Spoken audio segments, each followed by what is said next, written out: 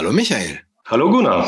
Wer bist du und was machst du? Ja, ich komme aus Köln, bin verheiratet, 2 Kinder und ich arbeite im Büro eigentlich und wir versorgen halt den Baumaschinenmarkt mit Ersatzteilen. Und ja, eigentlich geht es uns gut. Also die Branche ist, also da gibt es jetzt halt keine Einschränkungen, nichts. Eigentlich müsste uns gut gehen, aber naja, den Umständen entsprechend, geht so. Also hast du eigentlich gar keinen Grund zu klagen, oder? Jein, also eigentlich wäre ich jetzt in der Situation zu sagen, komm, Maske auf, durch die Situation durchgehen und einfach abwarten und wird schon schief gehen. Aber mich stört es trotzdem, wie soll ich sagen, also gerade wie der Umgang mit den Kindern momentan oder generell einfach diese Verkündungsdemokratie nenne ich das momentan, dass es einfach überhaupt kein Mitspracherecht gibt, nichts und alles so widersprüchlich ist und das ist jetzt eigentlich keine neue Situation, muss man sagen. Weil für mich ist es einfach, das hatten wir schon mal 2009. Nur habe ich das Gefühl, dass haben sich da entweder die Leute einfach zu blöd angestellt, um irgendeine Krankheit so glaubhaft zu verkaufen, oder die haben einfach vergessen, die Medien mit ins Boot zu nehmen. Ja? Und jetzt, nachdem man 11 Jahre nochmal gewartet hat und dann nochmal das aufgeholt hat, sind wir jetzt da, wo wir gerade sind. Und es stört. Und was mich halt stört, nicht, dass wir jetzt quasi wieder dasselbe erleben und keiner kann sich plötzlich an damals erinnern und alle sind voll dabei. Es ist halt einfach, diese mediale Manipulation ist so stark. Also es ist jetzt nicht nur seit 2009, immer 2001, wo ein paar Sachen nicht richtig gelaufen sind, also meiner Meinung nach. Oder generell, was jetzt so in den Nachrichten passiert, zum Beispiel die Russland-Ukraine-Politik, wie uns die verkauft wird, ist nicht so ganz, wie das in der Tagesschau zum Beispiel dargestellt wird oder sonst irgendwie. Und es ist einfach nur so viel Widerspruch und so weiter. Und die meisten Leute nicken das ab. Wenn du sagst, Russland, Ukraine ist in Wirklichkeit eigentlich anders, wo informierst du dich denn dann, um das besser zu wissen als unsere Tagesschau? Ja gut, ich habe ja, dadurch, dass ich ja zu den Spätaussiedlern aus den 90ern gehöre, habe ich natürlich einige Connections. Ja, und generell, also ich meine, es gibt Berichte halt, also die Homepage zum Beispiel Bildblog, sagt dir wahrscheinlich auch was. Die haben zum Beispiel auch andere Medien zitiert, auch die zum Beispiel auch genauso viel zu Russland, aus Russland berichten oder, wie soll ich sagen, also auf jeden Fall haben die Situation genau ganz anders dargestellt, wie das uns verkauft wird hier. Ja. Ist es auch bei Corona dann bei dir der Fall gewesen, dass du dich einfach breiter informiert hast, mit anderen Quellen auseinandergesetzt hast, als eben nur Tagesschau? Ja, das auf jeden Fall. Also bei der Tagesschau bin ich irgendwann mal komplett ausgestiegen. Das ging gar nicht mehr. Also die Rhetorik ist absolut unpassend und einfach diese Ignoranz von so vielen, wie soll ich sagen, es ist einfach widersprüchlich und es gibt Gegenstimmen und dass die überhaupt nicht akzeptiert werden und da bin ich irgendwann ausgestiegen und habe gesagt, okay, ich suche mir meine Medienquellen selbst. Natürlich nicht nur eine, und bilde mir dann irgendwann meine Meinung und wenn man das, ich ziehe nochmal den Vergleich zu 2009, da sind so viele Parallelen und die WHO hat da auch meiner Meinung nach nicht so die beste Leistung abgeliefert und jetzt auf einmal, die ziehen es einfach durch und ohne Verluste. Und wie du sagst, sind auch diese ganzen Artikel ja noch vorhanden. Die sind ja alle noch abrufbar, die Videobeiträge, die Interviews, die sich 2009 eben sehr kritisch mit dem, was die WHO macht, auseinandergesetzt haben. Und das will heute keiner mehr wissen. gehst du noch kommunikativ irgendwie so vor, dass du die Leute konfrontierst mit diesen Zusatzinformationen, oder sagst du, da ist eigentlich der Zug schon abgefahren?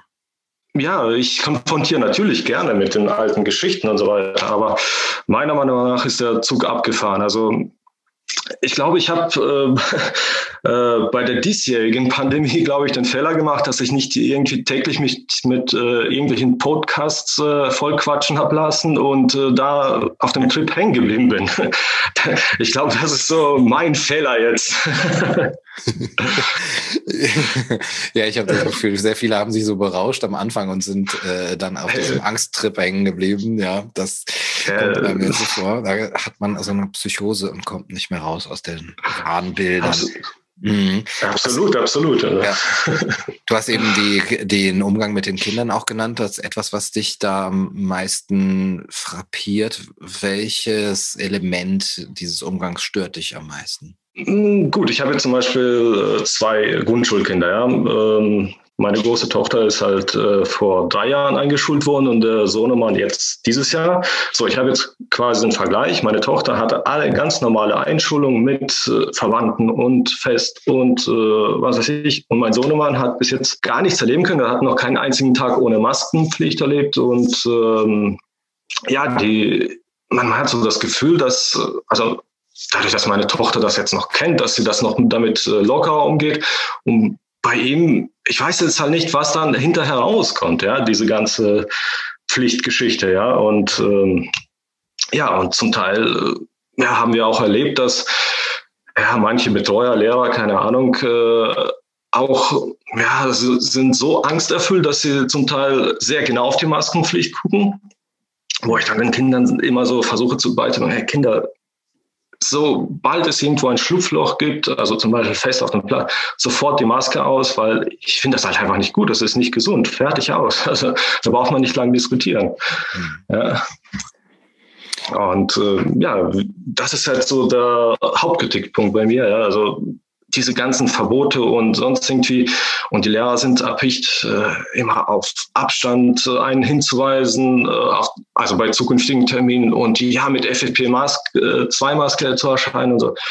Also man kriegt auch das Gefühl, dass zum Teil viele sogar Spaß daran haben, ja, so autoritär jetzt nicht nur den Kindern, auch den Erwachsenen gegenüber aufzutreten und so weiter. Und es nervt.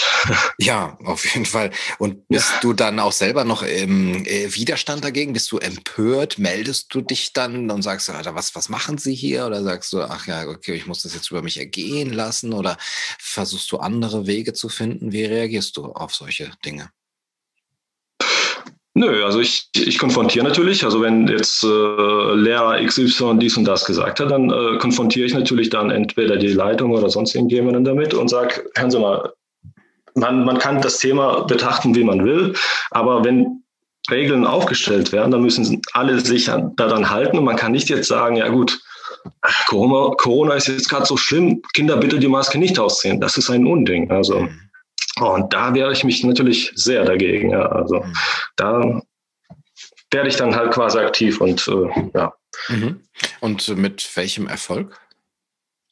Sehr gut und sogar, ja, weil sobald man die Leute damit konfrontiert und sagt, hier sind die Regeln, die sind aufgestellt, wenn es heißt, das Kind sitzt auf seinem Platz, Abstand ist da, Maske aus, fertig. Und da gibt es halt keine Diskussionen mehr. Und ja, da hatte ich volle Zustimmung erfahren. Aber kann ja gut sein, dass er auch so denkt wie ich, so ein bisschen, man weiß es ja nicht. Ja. Was ist denn so deine Vision für die Zukunft? Planst du etwas, um dem Ganzen zu entkommen, oder wartest du ab? Denkst du, es wird vielleicht von alleine wieder besser, wenn die Zahlen wieder runtergehen? Ja, das ist so die schwierige Frage. Also, weil das, was ich ja am Anfang gesagt habe, diese Manipulationen von den Medien, die finden ja jetzt nicht seit gestern statt, ja, die gibt es schon immer. Und ich gehe immer durch diese und jene Krise und bei mir bleibt was hängen. Ja, und dann gucke ich immer mir das an und jedes Mal sage ich mir, nee, das nächste Mal wird sowas nicht passieren.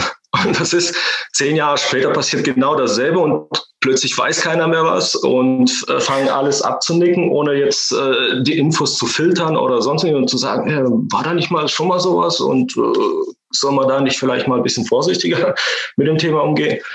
Nee, gar nichts. Und ja, wie gesagt, seit zig Jahren gehe ich damit und mittlerweile gebe ich fast schon die Hoffnung auf, weil gut, das geht vorbei, die Zahlen sinken, allen geht es plötzlich wieder besser und dann, wie lange dauert es noch? 8 bis 10 Jahre und dann geht wieder das Ganze von vorne los und keiner weiß mehr, was damals war und dann geht's und da verliere ich so langsam die Hoffnung, ja, und dann denke ich mir, okay, wahrscheinlich mache ich irgendwo einen Cut, steige so gesehen aus der Gesellschaft aus, also sprich, bin nur noch quasi für mich da und versuche, mich der Mammutaufgabe, meine Kinder auf diese Zukunft vorzubereiten. Ne? Also das heißt, weil ich befürchte, das wird immer zunehmen, also es wird immer wieder krassere Geschichten geben, dies und das, und dass die nicht so empfänglich für das sind, also sprich auch mal hinterfragen und so weiter. Ich glaube, das denen beizubringen, wird eine Mammutaufgabe sein, gerade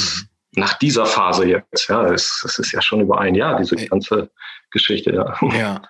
Du meinst auch, dass du die Kinder mental und emotional ja so vorbereitest, dass die sich nicht eben manipulieren lassen, dass sie weniger Angst haben? Richtig, also die sollen halt, klar, es wird immer wieder einen Moment geben, es gibt Schockbilder, so wie die Menschen, die in Wuhan umgefallen sind, das kennen wir ja alle.